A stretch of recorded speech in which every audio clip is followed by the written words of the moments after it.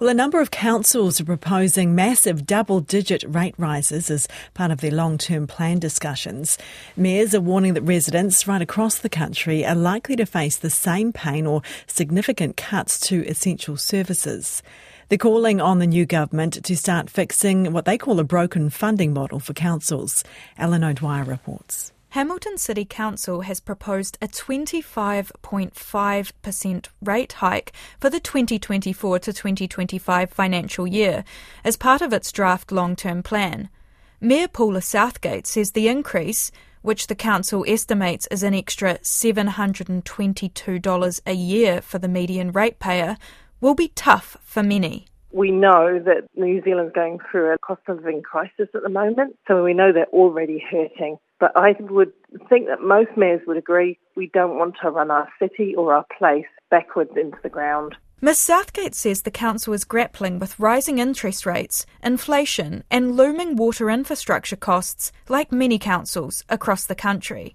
She says the cupboard of council assets is almost empty, and councillors decided against selling the Hamilton Airport shares they still own, leaving rates and debt as nearly the only options to fund services. To grow as fast as we are growing, to provide water services, to provide roads, to build the affordable housing that we need the government to fix some of the broken funding models. Lower Hutt City Council is proposing a 16.5% rate increase for the next financial year. Mayor Campbell Barry also says there's almost no savings left to make, and the alternative is cuts to services and projects. In my mind, that is a very large rate increase for our residents. We know that the way that our rating system is done, it can have a really big impact, particularly on those people who are on fixed incomes, on our retirees. Both councils will be consulting with the public on these rating proposals, with final decisions to be made next year. Local Government New Zealand President Sam Broughton expects many other councils to present double-digit rate rises in the coming weeks and months, including his own, Selwyn District Council. 6 to 7% increases, once considered high, are now considered low.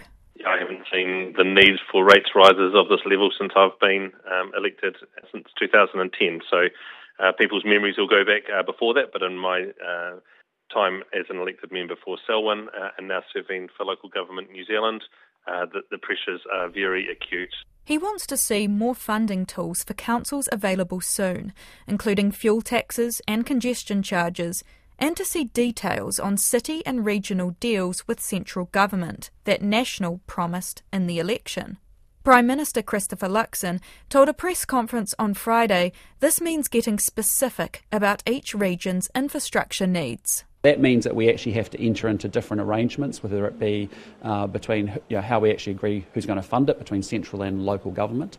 But then we lock up a 10-year program essentially of infrastructure that actually will make a difference to people's daily lives, and we invest consistently in that over that 10-year period. Mr Luxon says Local Government Minister Simeon Brown is embarking on a series of meetings with mayors, kicking off with Auckland's Mayor Wayne Brown last Friday. But councils, and crucially ratepayers, may be concerned this won't ease their financial burdens quickly enough. That report from Alan O'Dwyer, with a number of councils around the country proposing double-digit rate rises as part of their long-term plan discussions.